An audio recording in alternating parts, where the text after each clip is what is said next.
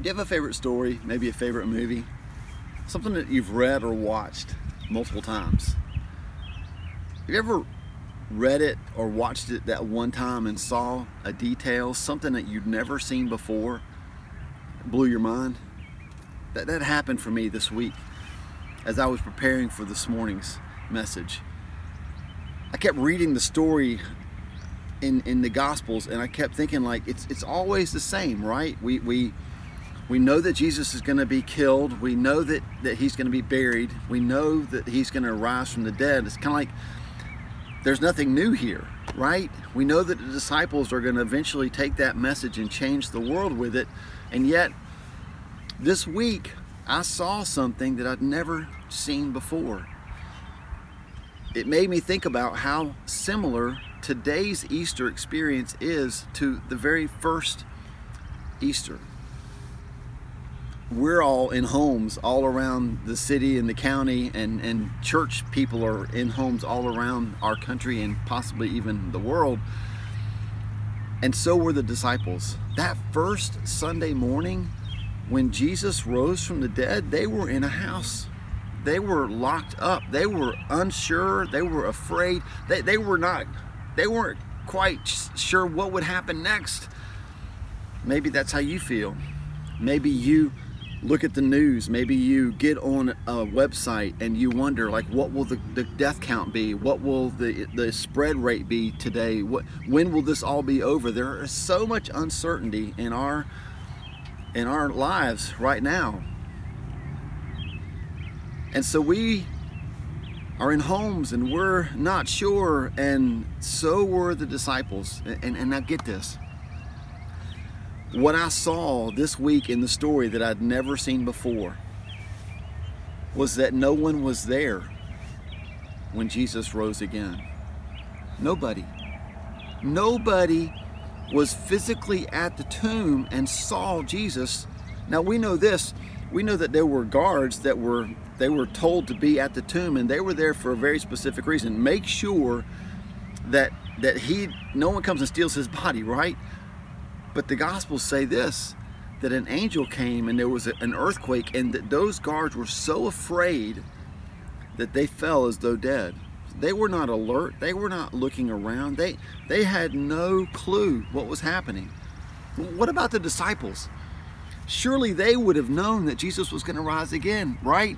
He told them multiple times, on the third day, I will rise again. So if they had believed his words, if they had had faith in what he had said, then they would have counted down 3, 2, 1. Hey guys, today's the day. Let's go to the tomb. Let's go gather there and wait and watch Jesus rise again. But they weren't there. Again, they were in their homes. You know why? Because nobody gathers in a graveyard. That's where I am today. There's nobody here, y'all. We don't gather in graveyards unless we're burying somebody. When Jesus rose again, it was the greatest moment in the history of the world, and no one saw it.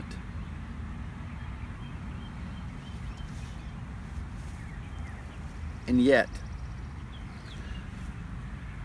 how did a moment that was seen by nobody eventually impact everybody? And because we know it's true, right? Today, you and I, we're gathered in homes. We know that around the world, globally, today on Easter Sunday, Christians are celebrating the resurrection of Jesus. And it is thousands of years removed from when he actually rose again. So that moment that nobody saw has now impacted everybody. And the question is, how? How did an event seen by nobody eventually impact everybody?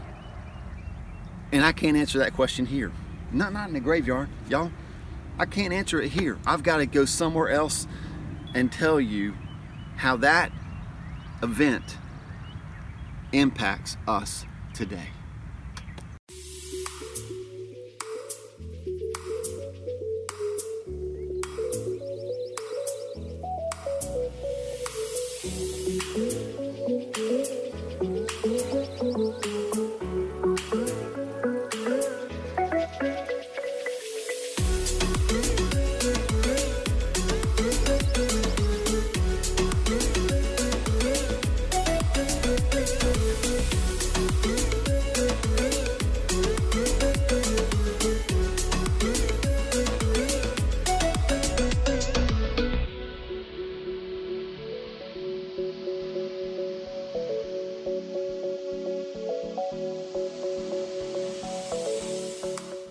right, so thanks for getting here with me. This is the place at this lake where we're going to understand how an event that no one saw has now impacted everybody. But before we get to the scripture in 1 Corinthians 15, I got to tell you a quick story about a girl, a guy, and a duck. When I was in college, a girl that I was dating broke my heart. And I ended up at the lake there on the campus early in the morning. I was listening to a cassette tape on my Walkman. Anybody know what that was? And as I listened and as I cried, I was having a pity party. I was telling God, like, you don't even see me. Like, what's the point of my life? I mean, if you've ever been in love and somebody's broken up with me, you get what I'm saying, right? And so as I'm crying and I'm in this moment, God said, look up. And I looked up at the lake and I saw a duck, and the duck was on one side of the lake. And he said, look at the duck. Now, I can't say I audibly heard the voice of God, but if I did, wasn't that a weird thing for God to say? Look at the duck. So I looked at the duck and I was like, okay, I see the duck. And I watched this duck swim from one side of the lake all the way across to the other side of the lake. And when he got to the other side of the lake, God said, look at the duck again. And, fine, God, fine. I looked at the duck again and he said, do you see the wake? And I said, yes. He said, how big is the wake right behind the duck? And I said, it's kind of small. And he said, but now look at the other side of the lake. How big is the wake there? And when I looked to the other side where the duck had begun to swim, the wake was as big as the lake was wide. And God said, you know, sometimes where you are, you can't see what's happening. But when you get removed from where you are, the farther you get away from that moment, the greater the impact. And that's why this lake is such a perfect place to understand that when Jesus was resurrected, when he walked out of that tomb, even though nobody saw him, even though the men that had pledged their lives to him were locked up in a house more afraid than they were full of faith, even though it was small then, the greatest moment in history, witnessed by nobody, has now, thousands of years later, encompassed the whole world. You ever taken a stone and dropped a stone in water and just watched that ripple effect? It's what I like to think of as the resurrection ripple. Listen to what Paul said in 1 Corinthians. He said he wanted to remind us of the most important thing when it comes to the gospel. He says in verse 3, I passed on to you what was most important and what had also been passed on to me. That Christ died, that he was buried, that he was raised, and listen, get this, and that he was seen. That's how, nobody saw him that morning, but later he was seen by his disciples. He was seen by 500 followers, and he's now been seen by us. Do you know how the greatest moment in history ripples throughout all of eternity? It's through me and it's through you. The Bible says in Romans 8, chapter 11, that the same power that raised Jesus from the dead is in me, and it's in you. And you know what that means? That means that when we live our lives full of the hope of the resurrection, that it ripples from the moment, that first day that he stepped out of the tomb, started, like God took the resurrection, the tombstone, and dropped it in the lake of time.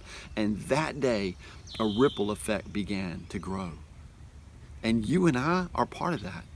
And every day that we live with resurrection power, we ensure that ripple continues to grow. We're a part of an amazing story. And even though nobody saw it happen at the beginning, millions of people see it happening now because they're watching me and they're watching you. And we are now the witnesses. Not only did he appear to Peter and the 12 and the 500 and James, and then Paul says later on he appeared to himself. Not only did he appear to them, not only are they witnesses, but listen, church, we're witnesses. You and I are witnesses today that the resurrection power that took Jesus out of a tomb and brought him back to life is still available to people that we come in contact with. I'm going to challenge you to live as if every day is Easter. live with the resurrection power that we now have because Jesus lives. What does Paul say at the very end? Listen, an entire chapter, 1 Corinthians 15, all about the resurrection. It would be a great thing for you to study today with your families. It'd be a great thing for you to go through in the growth guide. At the very end of a chapter on the resurrection, this is his conclusion. Death is swallowed up in victory. O death, where is your victory? O death, where is your sting? For sin is the sting that results in death, and the law gives sin its power, but thank God, he gives us victory over sin and death through the Lord Jesus Christ. Listen, we're going to wrap this morning's Easter celebration up like this. Phil and Jen are going to lead us in an amazing anthem. It's called Hallelujah for the Cross. Do you know that the cross gave us freedom from sin? But the cross just began a process that ended on Resurrection Sunday when the Holy Spirit blew that stone away when nobody was watching, because God doesn't have to have people see this moment, because he knew that this moment would live on forever through the power of the Holy Spirit in us. We can rejoice about the cross because we stand on this side of an empty tomb, and we know that the cross forgave our sins, and the resurrection sealed it with the power of life. And now you and I, if we're in Christ, we can say, thank you, God, for the cross that brought us life, and for the resurrection power that ensures that we will live life to the full. Man, I love you, church family. I'm so thankful that we had this time together at a graveyard and at a lake to remember that even though nobody saw the greatest moment in history at the graveyard, when that stone was dropped in the lake of time, you and I are part of the ripple effect of the resurrection. And I want you to pass it along to the people that you encounter, whether it's physical or whether it's virtual, however you encounter them, I want you to pass it along to them. And now, I want you to stand up, yes, stand up in your den, right? Stand up in your room. Wherever you're watching this, I'm going to ask you to stand to your feet and clear out your lungs. And I'm going to ask you to sing in victory this last song, Hallelujah for the Cross. And then I'll come back and I'll close us out in prayer.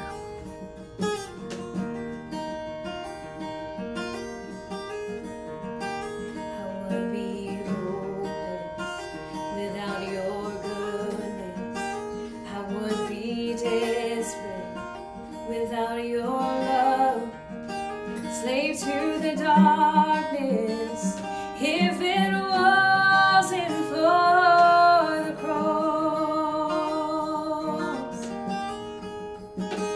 You have won me with your kindness, chased me down when I was lost. Where would I if it wasn't for the cross? Hallelujah.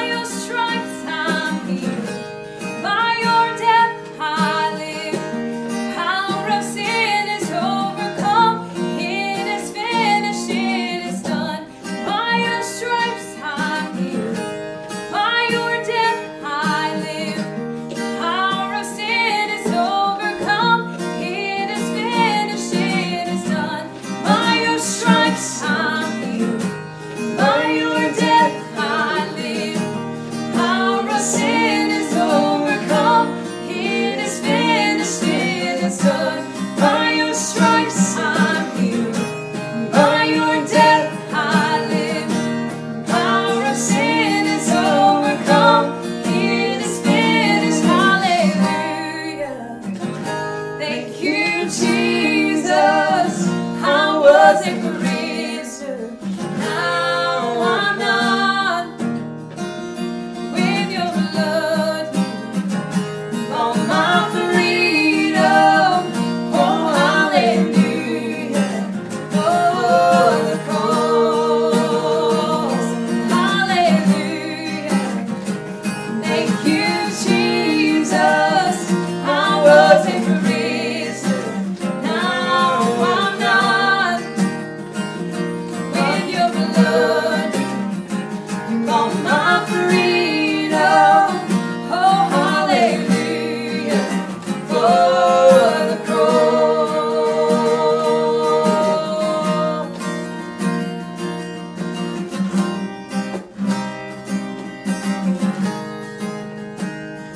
Hallelujah, thank you, Jesus. I wasn't for reason, now I'm not. With your blood, you bought my freedom.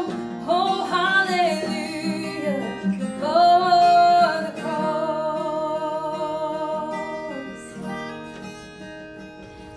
So God, we thank you. We thank you that we are witnesses to the greatest moment in the history of the world.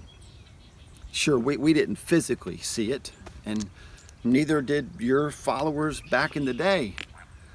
But today, God, in 2020, in a country that is full of angst and worry and concern, we are witnesses of a power that is greater than death, of a power that is greater than doubt. We are witnesses of a power that brings dead things back to life. And we thank you that we get to spread the ripple effect of the resurrection everywhere we go. I pray a blessing over my gathering family. I pray that you would bless them today as they eat lunch with family. I pray that you'd bless them this week as they go through another week. For our healthcare workers, over the people that come in contact with others, Lord, because they're serving them in this time of need. I pray a special protection over their bodies and over their minds, God. Keep us in perfect peace and in perfect health, I pray, in your name, Jesus. In the name of the living and risen Savior, we pray. Amen. Hey, thanks for being with us today. I am asking God to give you the most amazing week this week. The weather is beautiful. It's going to be a fantastic spring. And I pray that you would get out, walk, meet your neighbors, share this resurrection power with them, and have a fantastic week. We'll see you Wednesday night for prayer right here, and again next Sunday for online church. Have a great day.